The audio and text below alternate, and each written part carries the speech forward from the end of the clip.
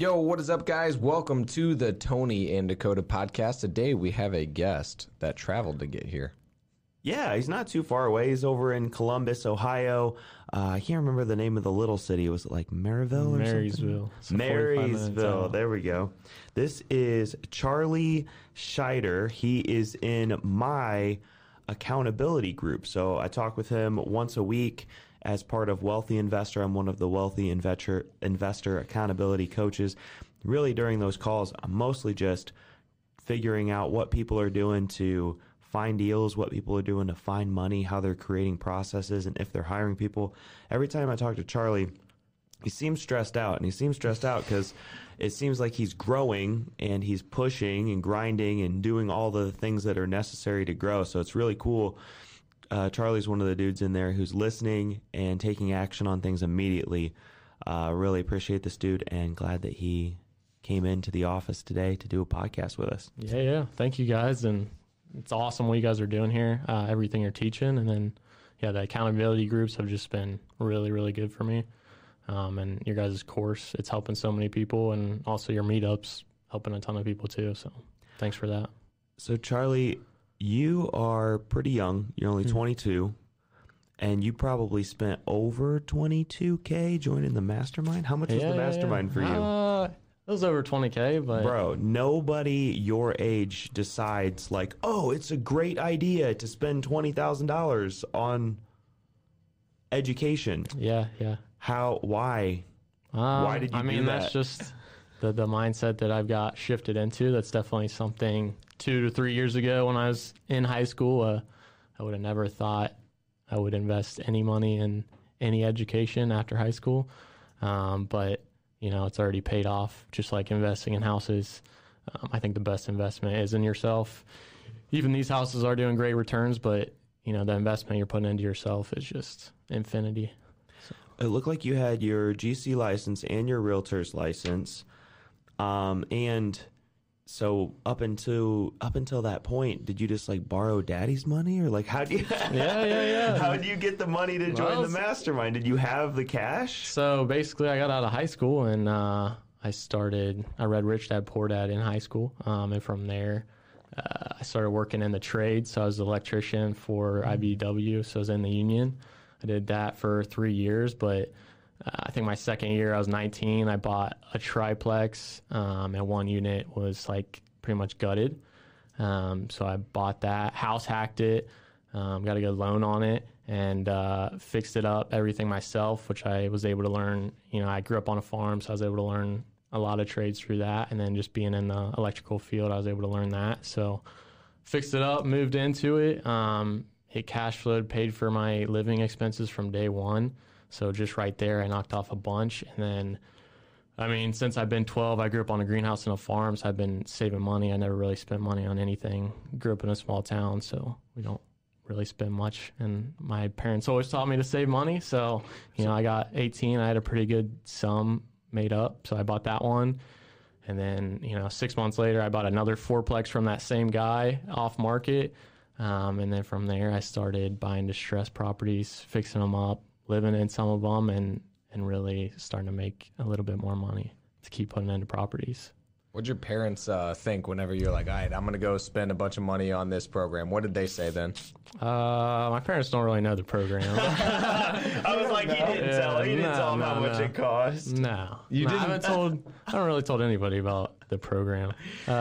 Charlie Scheiderer spent $20,000 plus Yeah. on a Mastermind. It's all paid off. So 100%. Yeah. It's already made that much. So. Yep. Well, now you can tell your parents about it then. Yeah. So see what they say now. What do you think, just out of curiosity, what do you think they would say if they knew how much you spent before you, because, dude, everybody, after you already achieve it, then they're like, oh, yeah, obviously that made sense. You go get a coach, you figure it out. What do you think they would have said before? Well, yeah. So my parents have been awesome. I had a great upbringing. They own a business, a greenhouse, so they are a little more business-minded. Yep. So they wouldn't think it's crazy. They'd probably think the number's a little crazy. Anybody might think that. But what do I think they thought before? Probably everybody would have thought I'm crazy. But we've done some houses, and I think people are starting to see that there is a way to make money that's not working for someone else. So. Yep. That's awesome. Yeah, because that's what most people say to us, too, is like, you can go on YouTube, you can get all this information, and, like, you know, you can find out all this stuff for free. And information is so readily available. But it's interesting that, well, actually, I'm curious what your thoughts are. What do you think about, like, you know, the program versus, let's say, a college? So, I mean, first off, I'd say the program, just for the knowledge base, you can learn most of it on YouTube. I would say anybody can go learn anything on YouTube. Especially that a college would even teach. But I would say the big thing about these types of groups are like the accountability that's Tony's doing and the events. Networking has made me all the money I've ever made. Just being able to know people is just so much more valuable than everyone takes granted for. But what was your question for the event? I mean, like, I feel like whenever people are going to spend money on a program, it's $25,000. They're like, dude, that is insane. Yeah. Like, that's so much money. Then you say, yeah, I spent $50,000 on college. Oh, yeah, that's for 1 year? No, yeah, sure. you know what I mean? Like, and then it's not a big deal because it's so socially acceptable. Yeah. So I just want to know what you thought was the differences, like the main differences and the values and just your general thoughts about it. Yeah, so I was going to go to college for like an ag degree or something, ag business, and, you know, see where that led me. But it's crazy that anybody can go get a loan for college for $200,000 and pay low interest, and the government's giving that out. But then, you know, it's real difficult to go buy a house and fix it up and make twice as much as what you bought it for. So just investing in the program versus college, that would be something that the person should figure out if they're going to take that course and actually put it into play. But I mean, a lot of these kids are getting college paid for by their parents, and that's what their parents believe in. So I think definitely if you can figure out a way to put it into a course or something that you're actually interested in, I think if you actually have a passion for it, you're going to do a lot more than anything you're going to go to college for. Unless you have a passion for that, then that's cool. But if you don't, then I would definitely figure out what you want to do or what you think seems cool and what you'd actually work for, and then put that in. Because if you actually have a passion for it, it's going to return 100% more than something you don't. Mm-hmm. Yeah, I think the wealthy investor isn't so much implementation, which is like an area where I still feel like it's lacking a little bit. Like nobody's going to do anything for you. However, you do have a lot of people who are in the same exact business as you, solving the same exact problems that you're having. And so you have these guys who are specialists, like Dakota's a sales specialist. I feel like I'm good at figuring out just base principles, you know, like the 1, 2, 3 main things that you should be focusing on, and figuring out how to just do niche problem solving so that, you know, you've taken action on all of the things that I've told you to do, and like in a really short period of time, you've started to scale your business already. Like you've already seen it happening. Yeah, and I mean, through the program, you get to see all these businesses, and you get to learn from the business and implement what you think you can implement into your business. And then I think just getting that 1% better every day and implementing one thing a week is just going to totally change the game for you. And being in this group has just let me see all these guys doing way more than I knew was even possible. I thought that was something, doing one house a year, and then you realize that, you know, you should be doing a lot of deals every week. So that's something I'm shooting for. That's the biggest thing that we found, too, is that, like, it helps put in perspective that no matter how big you are, you're not that big, because there's somebody doing a lot more. And then also it helps you put into perspective, especially when you're in a small town. Like, we're in the Midwest, you know what I mean? So you do one flip a year, you make 60, 50, doesn't matter. You make $50,000, people are like, holy crap, that's more than I've ever made in an entire year, and you did it on one property. So then, like, you go, you know, somewhere else where they're doing that many, and you're like, wow, this really puts into perspective about what's possible. But what do you think is the difference? Because obviously there's other people that go into Wealthy Investor who don't do well, who don't succeed. Same thing with college. There's people who go spend all this money, get the education, they know everything, but then they don't do anything with it. So what do you think is the difference between you and all the other people that join the program and then haven't done anything with it? Yeah. I mean, I wouldn't say I'm doing anything great, but definitely something I'm working on improving is getting that focus down. I think that was a big bottleneck for me, is you can get into programs like this and go 20 different ways. Like Ryan's put so many different courses in here now, which is awesome. But one thing you got to focus on is building up your business, or that part of your business that you need to do to get to the next step. Because I think there's a lot of different steps in businesses, and if you try and build a bunch of different bridges, which is what I've done a lot in the past, you're just not really going to get anywhere. You're going to have a bunch of half-built bridges. But if you can get one bridge built, then you can just keep applying from that, like getting the 1% better every day. That just that multiplies. So yeah, that was kind of funny because it sounds similar to something that some bad advice that was out there. Like Ty Lopez was like, you need 8 different streams of income. And then a lot of younger people, there was a dad who brought his son and was like, tell him that he only needs one business. And we were kind of like, yeah, I mean, if you can get multiple streams of income going, great. For the most part, it makes sense to create a good foundation and like scale your existing business. And then as you see needs, because once you get into a field, you start to experience problems and you're like, wow, I could fix that just with this one thing. I feel like that's when you start to create those additional sources of income. It's just when you're like, hey, people are taking us out to lunch and want to learn about real estate. We should probably just create a course so we can send that to them and just be like, hey, this is 9 to 10 hours of what we know, instead of like an hour over lunch while we're eating, talking about family and stuff like that too. Yeah, for sure. That's awesome. And then, just like, I know you guys are part of Ed Milet and Andy Frisella's group, Arte, and then they always say like, you need to start with that one income, and the other ones will come. They own a ton of different businesses, but they grinded on one for a long time. And once you have one foundation good, you start building connections, and that's just going to branch off. And you guys have seen it. You guys are killing it. So you're getting a bunch of different offers from everybody. So pretty great. We've got a lot of people in the Fort Wayne RIA who haven't done their first deal yet. Like, they've been coming to our meetings. We've had like 5 or 6 meetings now at this point. And so you're a lot closer to your first deal. We still remember our first deal, but we're not as close, like, mentally and emotionally to it. You seem a little bit different from most people because you jumped in super young.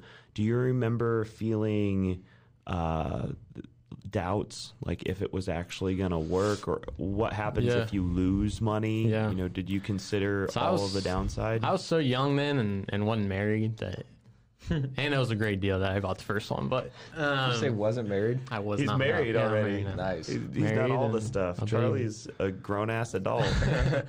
My first deal, it was a really good deal. I try to think back about the fears that I had, and I think it was mainly just like I'm putting a lot of money in. But luckily, money to that point wasn't like a big part of my life. I was just saving it.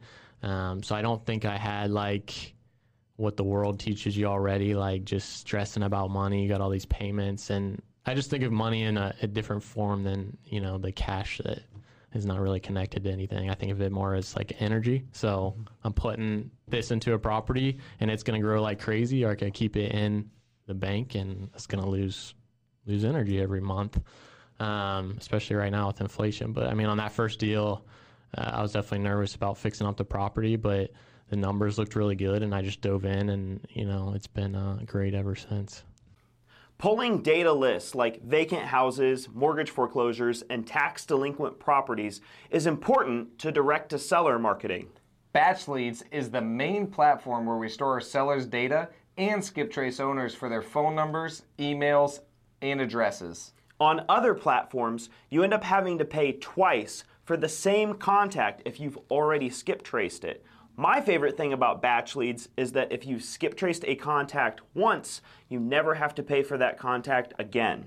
Batch Leads has SMS texting campaigns, direct mail marketing, and Driving for Dollars app integrated in a simple-to-use interface. Click the link below and try Batch Leads today. Give us more details on that first property.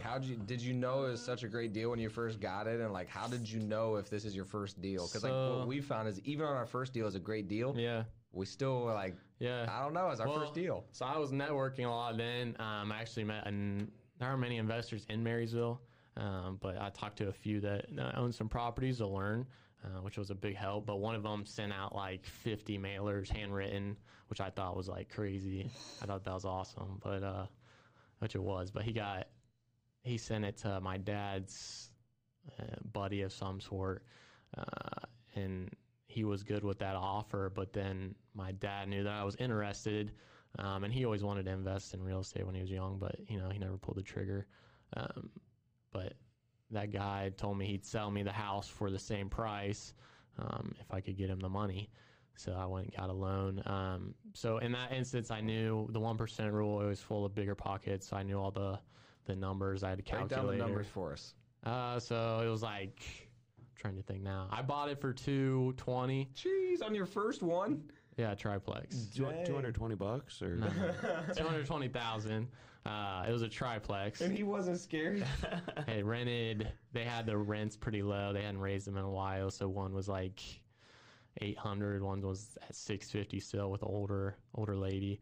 And then the middle one was getting remodeled, and he didn't really have time to finish it, and his back was hurting, and he had to get surgery. So he's getting these two off his plate. So it was a perfect setup. And basically, I knew I would make more than the 1% rule on rent. And I knew I could bump the rents up to at least 800. So I bought it for 240, fixed up the other unit, lived in it. It cash flowed probably $100 after even paying for my rent on it. You got a traditional mortgage? Yeah, so I actually put 20% down, which I regret, but I got some good equity in that. And that 220 has grown. It's worth about 350 right now. You got a 30-year note on that? Yeah, I got it. Because you were going to live in it as your personal home. So this was your first house ever. Yeah. You put 20% down, which is freaking crazy. How much is that? As an 18-year-old, 19-year-old, 20-year-old? Did you buy it for 220 or 240? 220. Okay. Did I say 240? You said two different numbers, but so. Well, the other one I bought for 340, so I get this mixed Gotcha, up. no worries. So Yeah. $44,000. Yeah. And you had that as, how old were you when you bought it? 19. You had that as a 19-year-old sit in the bank. Yeah, I did. But that was almost all of it. I was almost How did you get to that point? Because, okay, so you graduated high school and you just went straight into being a general contractor or straight into No. being a realtor? I was an electrician, straight out of high school. Electrician. So I joined the summer, I got out. My uncle had told me to go into that. And yeah, So you're making $50 an hour? I was making like 17. 17? I took a pay cut from what I was making at the greenhouse because I was running a lot of the greenhouse. Okay. So I worked on a farm, which my grandpa died, so I took over like a quarter of the farm. Mm-hmm. So I got that. I learned about putting money into you something. You inherited a little bit? Inherited? Yeah, you said no, I didn't get the land. I just got the farm with his equipment. You just got the labor. Yeah. Nah, so I could use his tractors and stuff. But I mean, I learned that you could put seed in the ground and you could return for more than you put it in. So how did you come up with $44,000? So I worked since I was like 12, but I just saved that my whole life. I never really spent money. The only money I spent was cash that I had. So I always went into a bank. I never even really knew I had a bank account until I was like 16. But yeah. So your first deal, you bought for $220,000, and you didn't have any fear about it at all, and putting down 44 grand. I mean, I had read so many books up to that point that I was ready to go, and then I heard a lot about people, pulling back and not just getting into what's that called when you just get into like just trying to learn and you're not actually putting anything into action. But I mean, I just felt like I had to jump. Like I said, that 40 grand, I didn't even really think of anything. I didn't pay rent at the time, so it wasn't like I needed cash every day, and I had a stable job. So that's awesome. I knew I could sell it for more probably as soon as I fixed up the one. So if I ever did have to get out of it, and just sell it. Did you do any sports or anything in high school? Yeah, so I played football and basketball pretty much my whole. Yeah, I think I was gonna play in college, but I said if I didn't get to D1, I wouldn't play. So I didn't get there. So how did you build so much confidence? Do you think that your parents had something to do with it, or? Yeah. I mean, I had a really good upbringing, like I said, but just being able to grow up on the farm and we have a really tight family, so just I had a great upbringing. I wouldn't change anything on that. But I was always like a captain on our football team. I started varsity when I was like a sophomore, got all state all 3 of those years. So I'm not a great leader, but I always led by my actions. I was never good at, bringing people up with me, but I always worked harder than everybody else, I'd say. And I always knew I could. Even if I didn't have the skill, I could always work harder. I think One thing that I think about there that I've explained to people and I don't think they 100% get is when I think about money, it's interesting that whenever we started the LLC, the money almost felt more fake. Even when it was my money that like lent to the company, it still felt more like monopoly money at that point. It just felt like it was all hypothetical, made up numbers, and like it is all fake in reality. True. It's not backed by anything. Exactly. So that's true.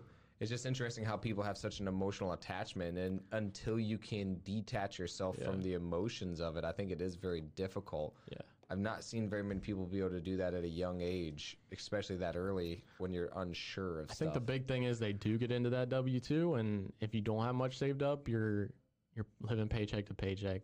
I think like Kevin O'Leary says, like a salary is what is they pay you just enough to forget your dreams. Yep. So I mean, and I've been in that mindset. Like you got to get out of it. But if you're living paycheck to paycheck, you can't think, oh, what can I do to increase this? What can I put in this corner to grow without me working hourly? And I think just getting out of that hourly mindset is something that's really impactful. So what's the mindset that people should get into, in your opinion? Then instead of that mindset, what's the alternative? From working hourly? Yeah. From saving. Yeah, I mean, just using your cash to grow something. What cash though? If they're living paycheck to paycheck, they don't have any cash. I guess making energy. So if you don't have cash, you have time and you have commitment. So I was working I didn't go to high school my junior and senior year because I took college classes online because I knew I could work 40-hour weeks if I did that. So I didn't go to high school. I didn't get to like enjoy the junior and senior year where you do nothing in high school, which everybody loves.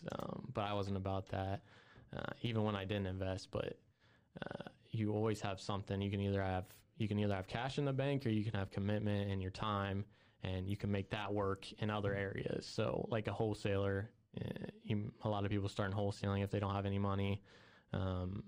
You can go get a deal by calling a bunch of people and locking in that first deal, even if you don't have money. So saying you don't have cash isn't really an excuse, because you just need to be working after your job and building up that cash, which you can then put into either yourself by investing in programs, or you can put into a house, or you can put into a business and make it grow. And you're going to lose money and always lose money. I've lost money in several deals, but I've gained a lot of money in others' deals, and that's where you learn, I think. So, one main thing that you keep talking about, actually, that I hope people catch this, is that you're educating yourself. You said, I read Rich Dad Poor Dad. You said, I read all these books. That's what gave you the confidence. Bigger Pockets. Yeah, all of that stuff. So that's what gave you the confidence in order to do this stuff. It's amazing how much education, if you know, dude, this makes sense on every math thing that I'm looking at, even when you start to have that doubt, when you start to think, I don't know if this is a good deal or not, you know, based on all of the information, and you can't even convince yourself not to do it at that point, because all the education says this is a deal. And so what is the thing that's holding me back? It's my own fear, it's my own insecurity. So something that it sounds like you've been doing your whole life is educating yourself. So when you didn't have money, when you were working hard, you were still like pushing in other areas to read books, even while you're doing all of this stuff. So and I mean, the whole time I was working that W-2 for like 3 years, I literally was listening to podcasts on the way to work, on the way back to work, during work sometimes, and Bigger Pockets was a big help. I'd always listen to their podcast, and they'd always have people doing big things in real estate. And just after hearing that so many times, there's only so many things you can do. I mean, once you get that bug, I feel like it's hard to turn off. Yeah, and I think some people listen for longer than others. Like Tony listened to books about it for what, 4 or 5 years? Yeah. And then I listened for 3. And maybe it was 2. I can't remember. It was either 2 or 3.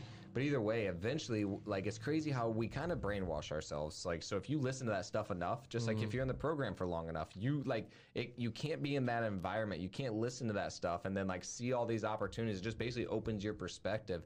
And it's actually more difficult to not do something with the information than it is to do it. Like you're just, it literally conflicts with you on the inside. Like I know that we started feeling that like, dude, we got to do something with this information. We can't just keep learning. And I don't know if that's the way you felt. You're like, dude, I got to do something. And then now you already made the decision and then you figured it out. Have you been thinking about investing in real estate?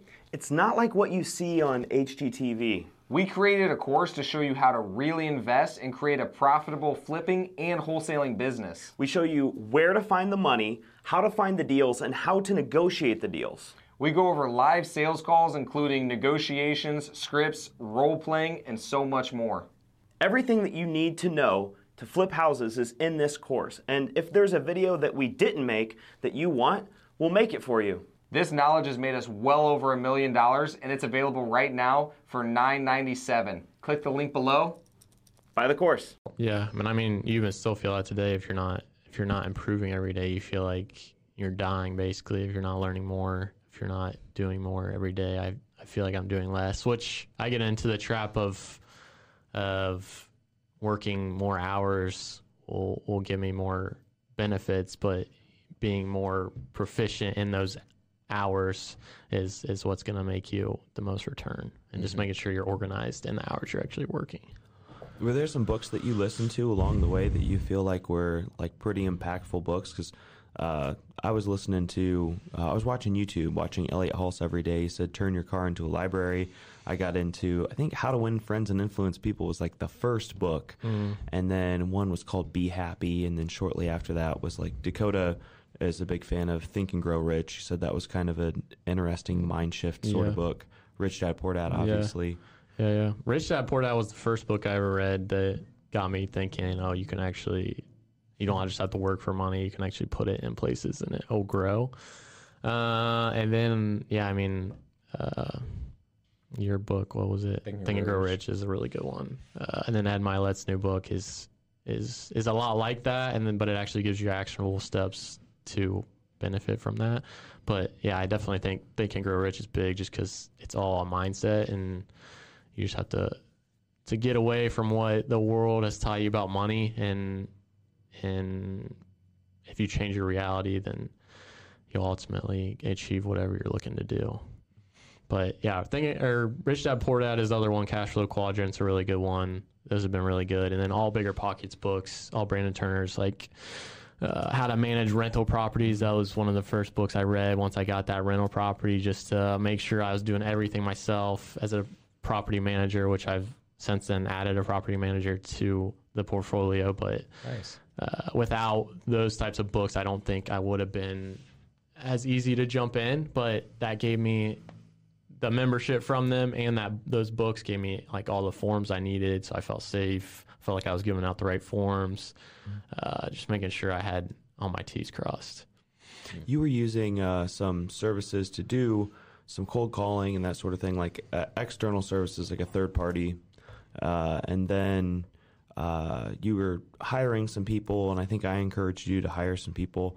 What mindset did it take you in order to be able to shift from that? Because you seem like the kind of person who would rather work hard, do it yourself, make sure that it's done right. Did you have to give up some control in order to put property management in place? Like, what did that look like? Yeah, I still struggle with that, but yeah, definitely.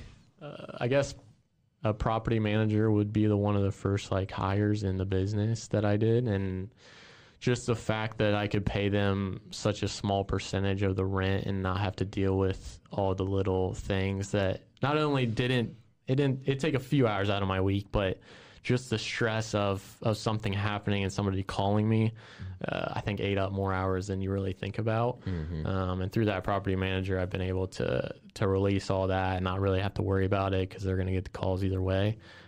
Not that that's ever been an issue, like actually getting the calls, but I think a lot of people think it takes up a lot of space in their head that if you just get that property manager, then you feel a lot better. And then we hired a project manager for our construction business a while back, and he's been really good.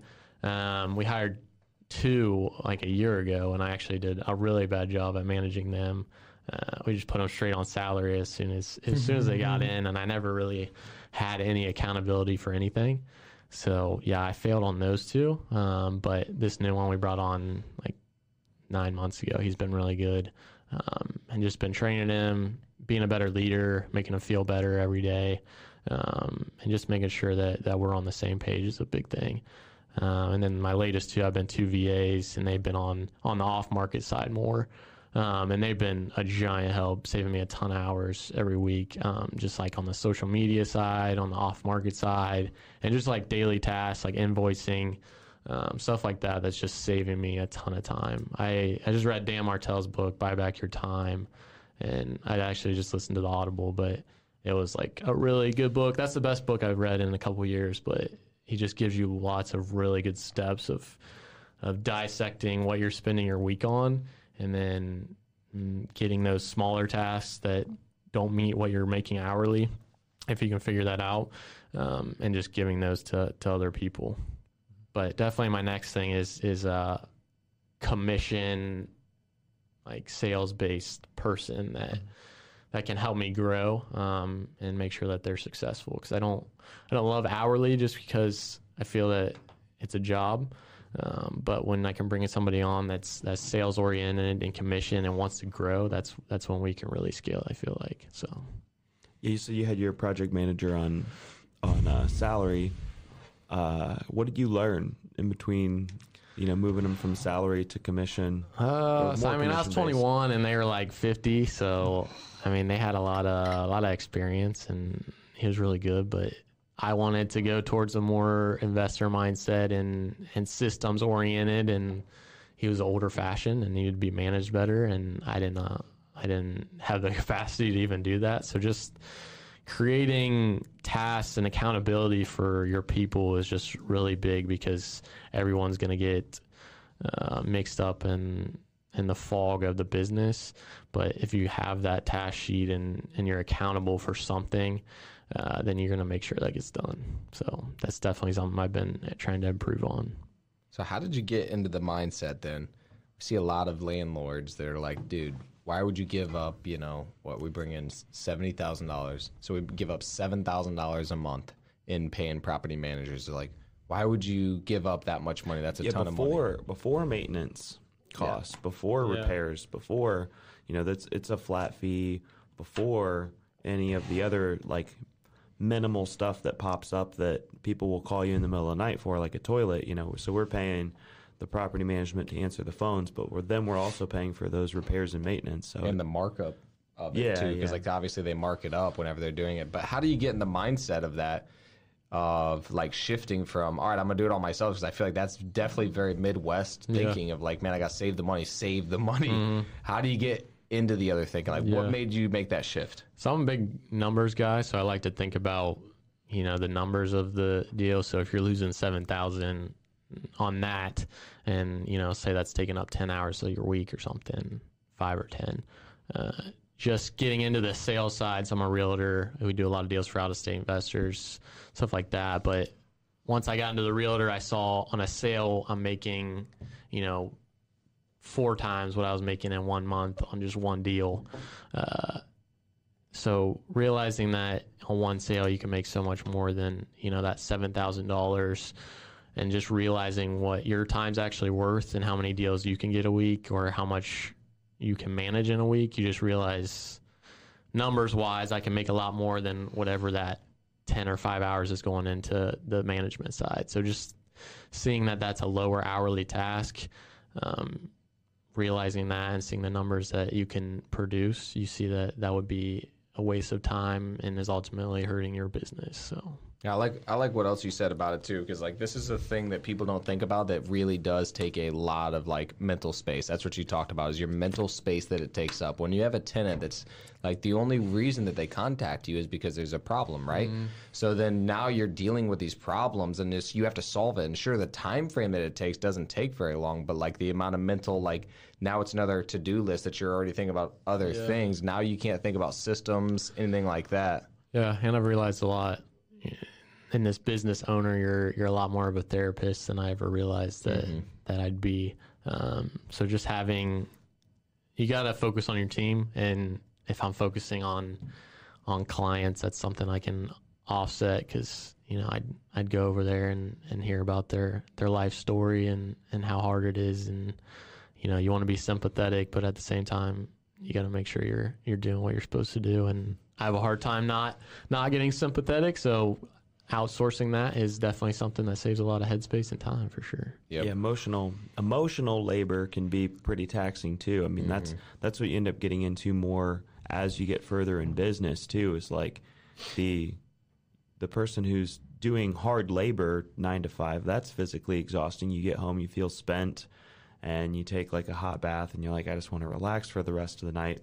But when all of your work is thinking, a lot of it becomes mental and emotional, and so it's just taxing in a different way. Like after a while, it's just like, man, I can't deal with these. Yeah, and that's people. a big thing with like working more hours every week is just if you're gonna work 80 hours a week and grind all the time, I feel like you're hurting yourself because you're really taxing your brain, and I think it needs a reset every week at least. I always take Sundays off. I don't work on Sundays.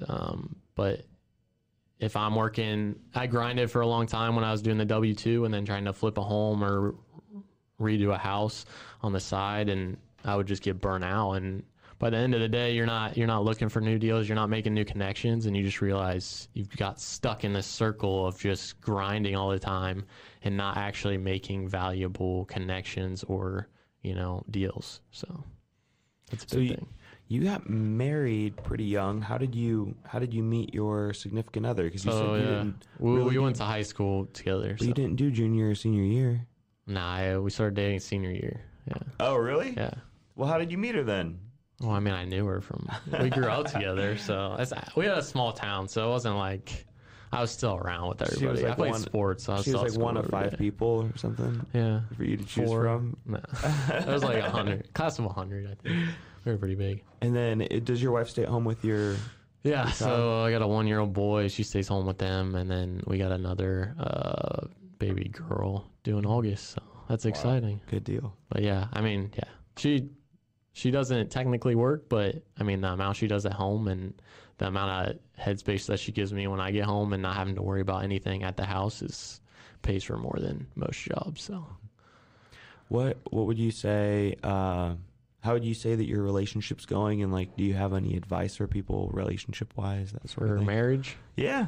Nah, I mean, I'm pretty young, so I wouldn't say I have any sage advice, but just making sure you're there for them, I would say would be definitely some advice and something that I've had to learn. I've always worked a ton of hours since I was young, and I had to realize that if I was going to have a family, I had to invest in that family, and I try not to work weekends now and spend the evenings with them and make sure that my headspace is actually with them because it's hard to get away from the business, but getting rid of that fog of the business and making sure when I'm with them, I'm actually with them and not on my phone. It's just definitely something that I love, and it helps me every day just to refocus on what's important. So awesome. Did you set expectations with her? So, you talked about, she takes care of everything at home, and then you kind of run the business and everything, which I feel is like, very traditional. Did you guys actually have a verbal conversation of like, hey, this is my role, this is your role?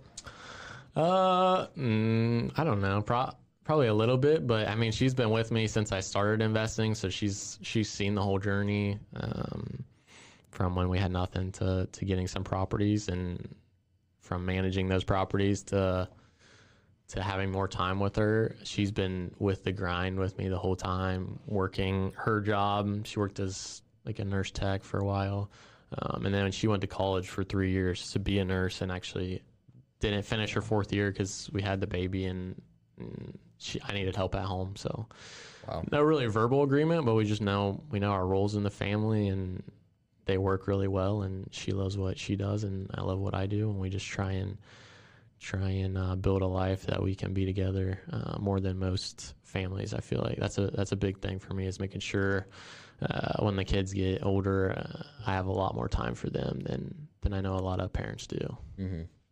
Do you have any strategies to like help your wife continue to grow with you? Do you think she has any plans to like finish that last year, or do you think that she'll end up regretting it? I don't think that she'll want to finish the last year, because our goal is to homeschool and then to basically, be able to go on trips whenever we want, because they won't be in school, and I can do most of my work mobile.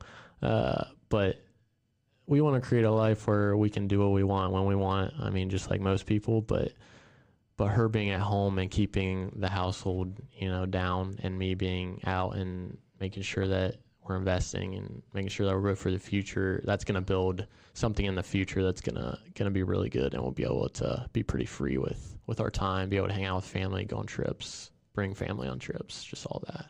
It's important to celebrate along the way too. So I guess I'd encourage you guys just to like have one vacation a year or something. That's like something that. I've definitely been trying to do as well. I think we went on like 2 vacations last year, which I never used to go on 2 vacations. Nice. And then we're probably going like 4 or 5 this year. Smaller, not like anything big, but definitely taking time and doing things with her and the family is big, I think.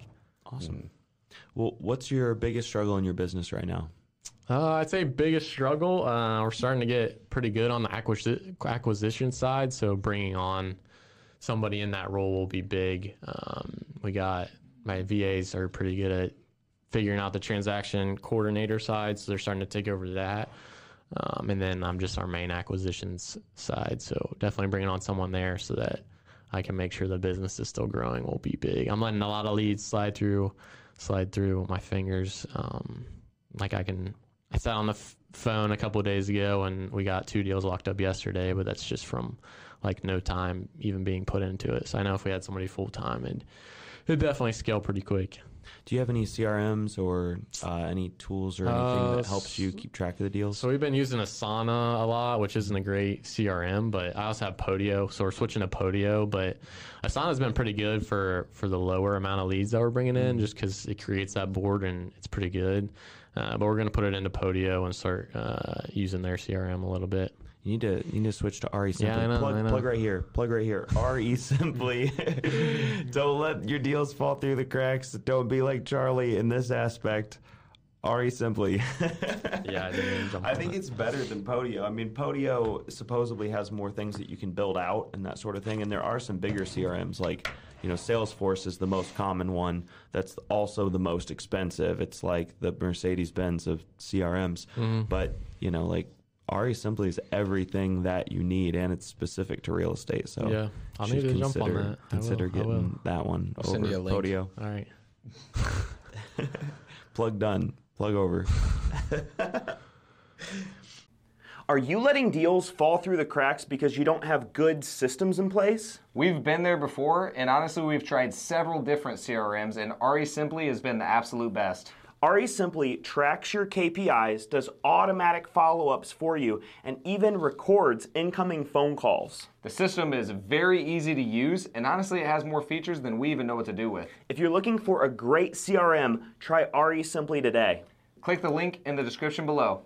Check it out now.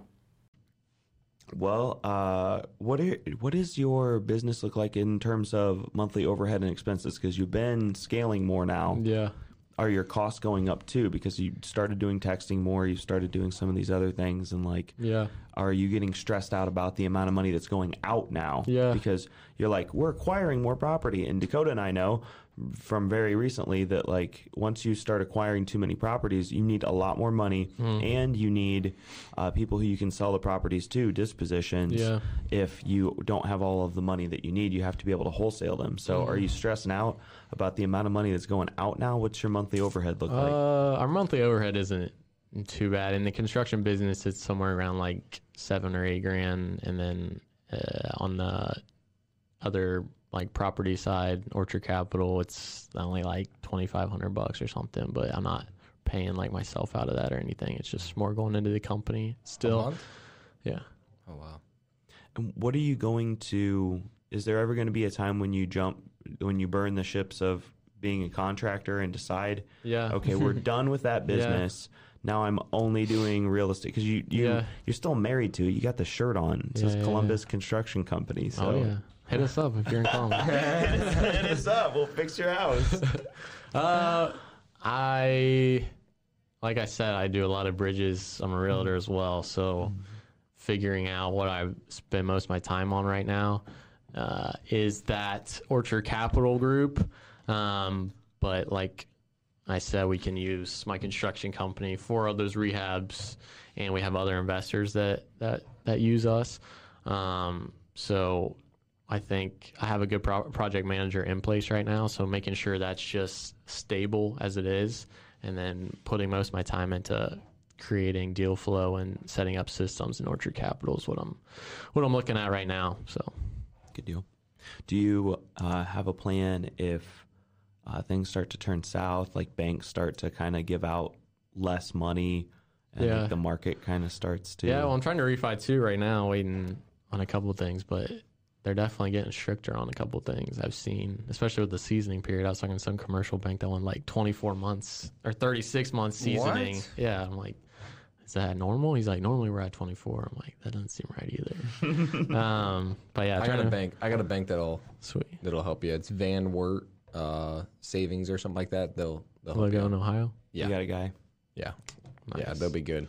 But yeah, I mean, if they did, like, banks just shut down or something and you couldn't get long-term loans, I mean, you still have the deal flow for wholesaling it to other people and making value better. And I mean, there's definitely different ways to make money in what we're doing, whether that's wholesale, selling for other people, or fixing and flipping. We do a lot of. So what is your long-term vision? What's your long-term dream? Are you trying to just like ride off into the sunset, be completely retired in 5 years at the ripe age of 27 then?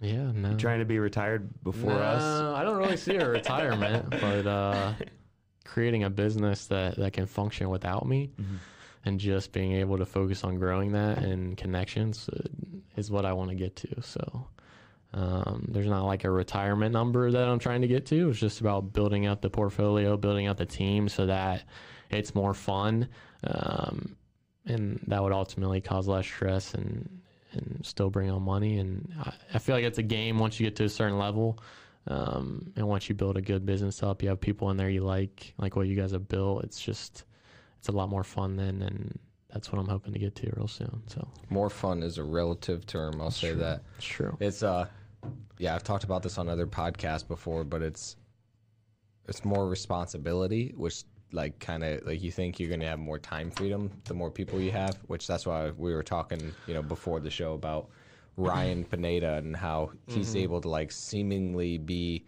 non in the business at all. And I'm like, dude, I don't know how he does that, because like it's not been my experience all the way. I mean, I don't know how you feel, but it feels like we're like really far in it.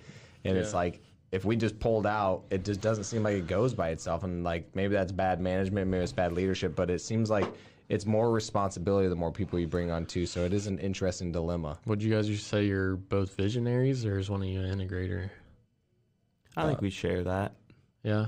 Yeah, we probably have I mean, both. I would say you would both be visionaries, and an integrator is what would help you get to his spot. Because I mean, that's what he did, bringing on like Brian Davila and them. And I think getting that good integrator is what would really separate like everybody's business, mine too. I've seen Brian Davila around the office. He basically just walks around and asks everybody if they've got a plan. Sure. He's ultimately responsible for everybody, but he's basically just walking around being like, hey, what's the plan on that? And they're like, I don't have one. He's like, get a plan by Friday. Yeah. Accountability. That's basically all you need, I guess. I want to see your plan. That's all you need, I guess. Just maybe I need to stop giving so much direction. They're like, well, how do I do it? All right, well, here you go. And then they'll just be like, oh, figure it out. Yeah. But then it might be a me issue, because it is like, maybe it's like, well, here's the way to do it to maximize. And then I'm always looking at the strategy and the way to make the most money, to get the most profit, the best way to structure the deal, which is sometimes subjective, but it's based on a lot of information too. So I mean, there's such a leaning point there. You can either be too aggressive and be telling them what to do, or you can stop telling what them to do and think you're helping them, but then they're not growing at all. So there's a really small area, I think, that I'm not even close to, but that keeps the accountability, keeps the pressure on, but also is like, you figure it out and get it done. And that is kind of funny too, because I'm thinking about how, if somebody came to Brian and was like, hey, how do I do this? He'd be like, I don't know, man. Go ask. And he just like points them to like, go ask Monty and go ask Sean Bob. If you talk to Sean Bob and Monty, they'll I don't remember. Well, Honestly, I don't know. I mean, that's what I've been doing a lot too. Of like, whenever they're asking for help, I'm like, well, go talk to this person. Go talk to this person. Like, I want to get them to stop asking me and start figuring it out themselves. And then, like, amongst the team, they should be able to figure it out. Yeah. Yeah. So, but I guess Brian's on to something here. Shout out to Brian Davila. He's on to something. Yeah. Who The knows less how? you know, the more empowered your people will be. I think Brian knows more than he leads off to. Oh, yeah, for sure. That's the funniest part about Brian. He acts as if he doesn't know anything, and then, like, he's like, well, I don't know. What do you think about, like, he asks you, what do you think about this? And then you tell him, he's like, well, I was thinking about this. And it's, like, way more elaborate. I'm like, that would probably work, too. Well, is there anything else you want to ask Charlie before we get into the ending questions? What's your net worth? My net worth? Does everybody answer that? Let's come back to it in a couple years. Yeah, it just crossed 1 million points. So. You did? Yeah. So I'm at like three some small threes in debt, and it's like 1 million. Let's go, dude. So you just became a millionaire? Yeah, well, yeah. Let's go. That's freaking awesome. That was a good question to ask then, right? When you hit to 1 million at 22, that's insane, dude. Yeah. That's gonna be the title now, because Charlie's most resistant to it. It's gonna be like millionaire by 22. Explain to everybody what a millionaire is and what you talk about. That's debt. why he doesn't want to refinance. Because he doesn't want to lose his Yeah, million. he doesn't want to lose his million. No, that's add on to it. Yeah, it doesn't I didn't actually put that affect one it. in. All right, tell everybody what a millionaire is, because everybody thinks obviously millionaire means $1 million in the bank. When you're actually a millionaire, you really understand what a millionaire means. Yeah, I mean, like I said, money. Go over your, like, all right, what do you got? Debt. What's your assets? So it's like 3.2 in debt, and then I think it's somewhere around 65 or 66%. What is that? Loan to value. Loan to value. So that puts you at like the 1 million point. And that's 6 properties and 15 or 16 units right there. And those are all long-term rentals. And then obviously you got the 2 businesses that I haven't really thought about, but just in the rental properties, that's what I track mostly, and that's where that $1 million is. Awesome. You know what your business is netted? Well, my business nets, Between your 2 businesses. the Orchard Capital is pretty new, like January, so I don't have a good idea what that is. But the construction company, we did $2 million last year in our first year, and I think it was pretty small. It was like 20%, 25%. Nice. So net. So That's exciting. Yeah, and usually, it depends on if somebody believes that they could just purchase your business and make it better immediately, because most people aren't going to buy a business unless they see like some things that they could improve. Mm-hmm. But for folks who buy businesses, typically they want a 10 cap or better. So if you take that, $2 million, if you say you could produce that consistently next year and like the year after that, you could take that number and then just on a 10 cap, like that's a $20 million valuation on your companies. Yeah. So don't they go off net though? Would they go off net or gross? I think they go on He's talking gross. Oh, really? I don't think know. they go after. I mean, like big companies who buy. I thought he he said said he $2 million net. No, he said he said 20% profit off of $2 million. So he's netting somewhere around 400 to 500. $4 million business. Yeah. Yep.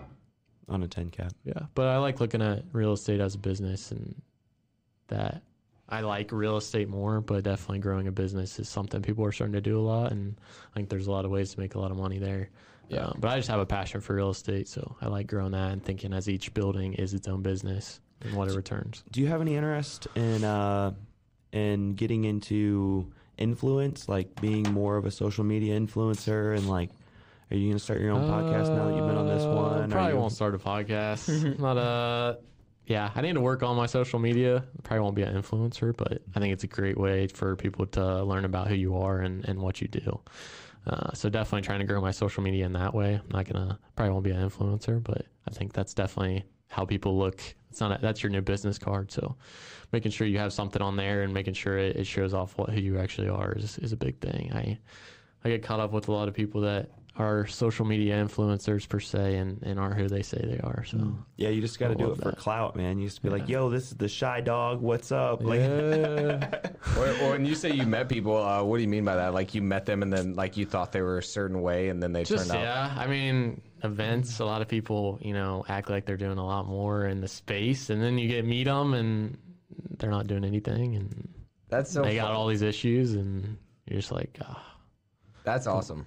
I'm glad you said that because, we have somebody else that does that and it bothers the crap out of me. And I'm like, this is weird. Yeah. I mean, it shouldn't bother me, but I feel like you're giving off a fake portrayal of who you actually are. And I think that's what ruins social media for everyone. I don't really like social media for that thing. If everybody was who they actually are, that'd be cool. But I feel like most of them are not who they say they are.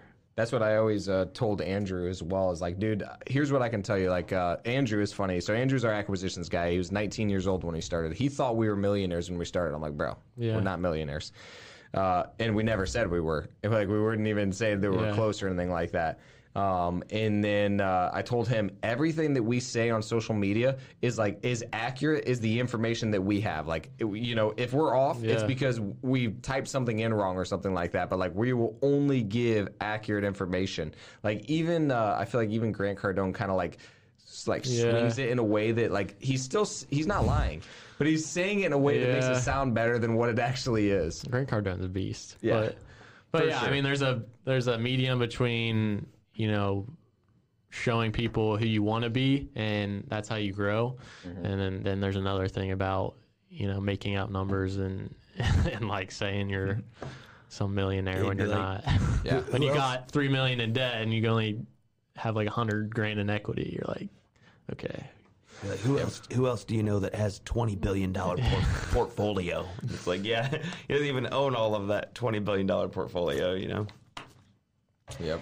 So what do you don't agree with the fake it till you make it?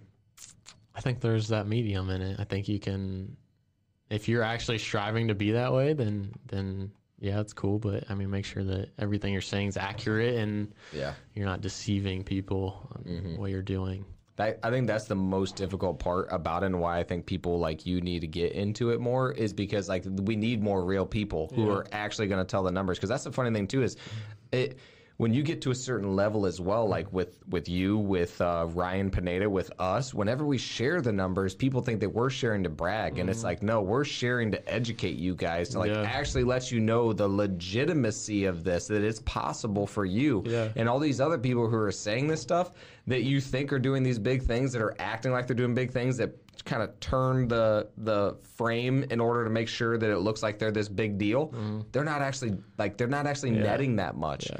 And so I think people like you could go out there and actually help these people, like, okay, here's how it actually works. Here's how much I actually made. Here's what you are actually capable of if you choose to do it. And here's how I did it. Yeah. Yeah, no, I think that's really important, but definitely like you said, I do, my mindset's poor, but I think about what people think of me as if I was breaking down numbers on the investments that I have, just even if they weren't good, I just feel like people who don't have that mindset are like, oh, he's just being cocky and saying this, when you're actually trying to show them there's a different way and that they don't have to be unhappy and stuck in a job.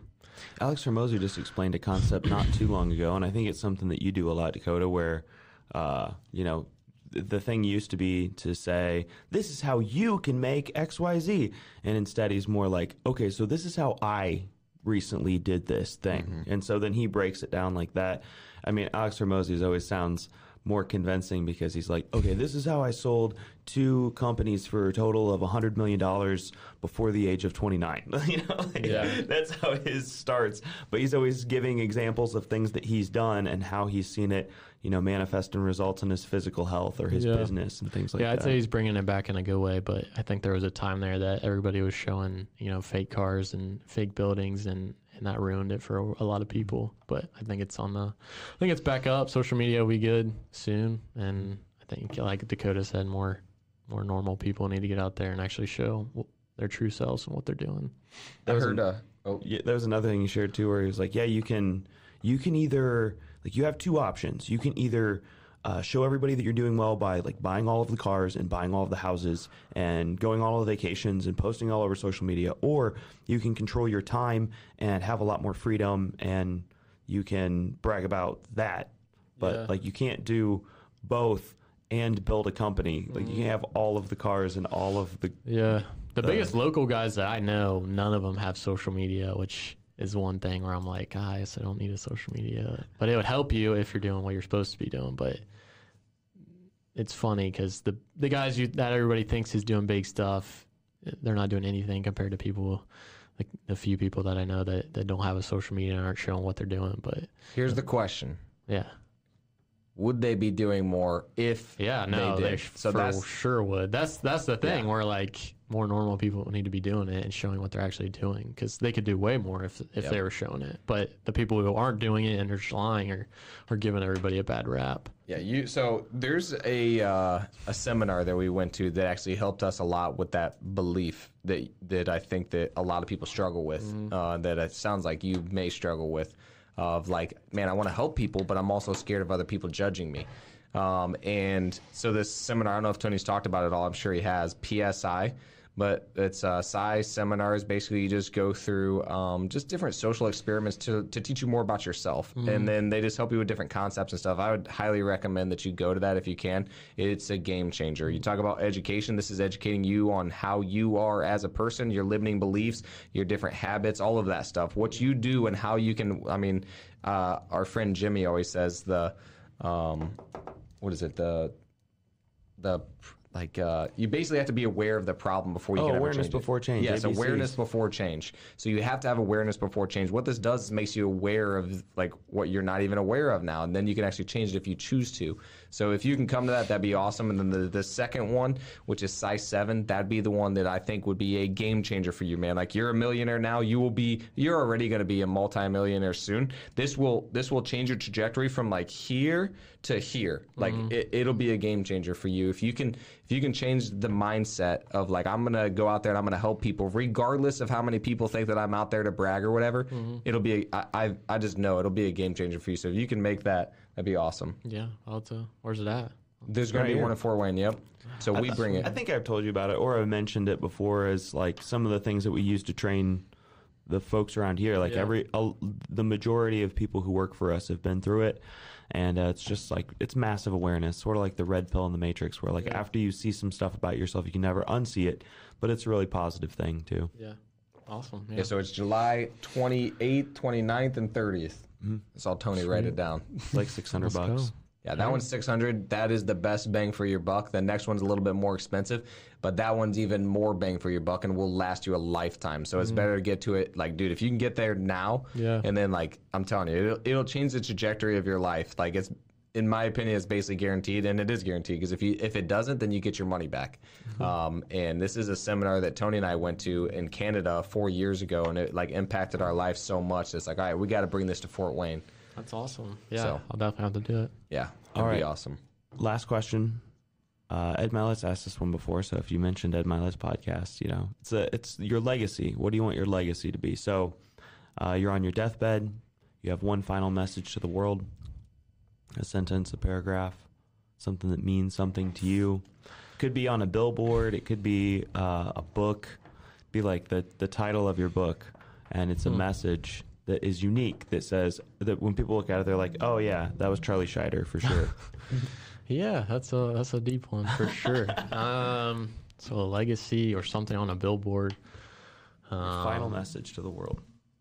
Yeah, I mean, I would definitely say from, I don't know what everybody is, but I'm a Christian, so I would definitely make sure that you're ready for, you know, wherever you're going in eternity. Make sure you're the right choice there.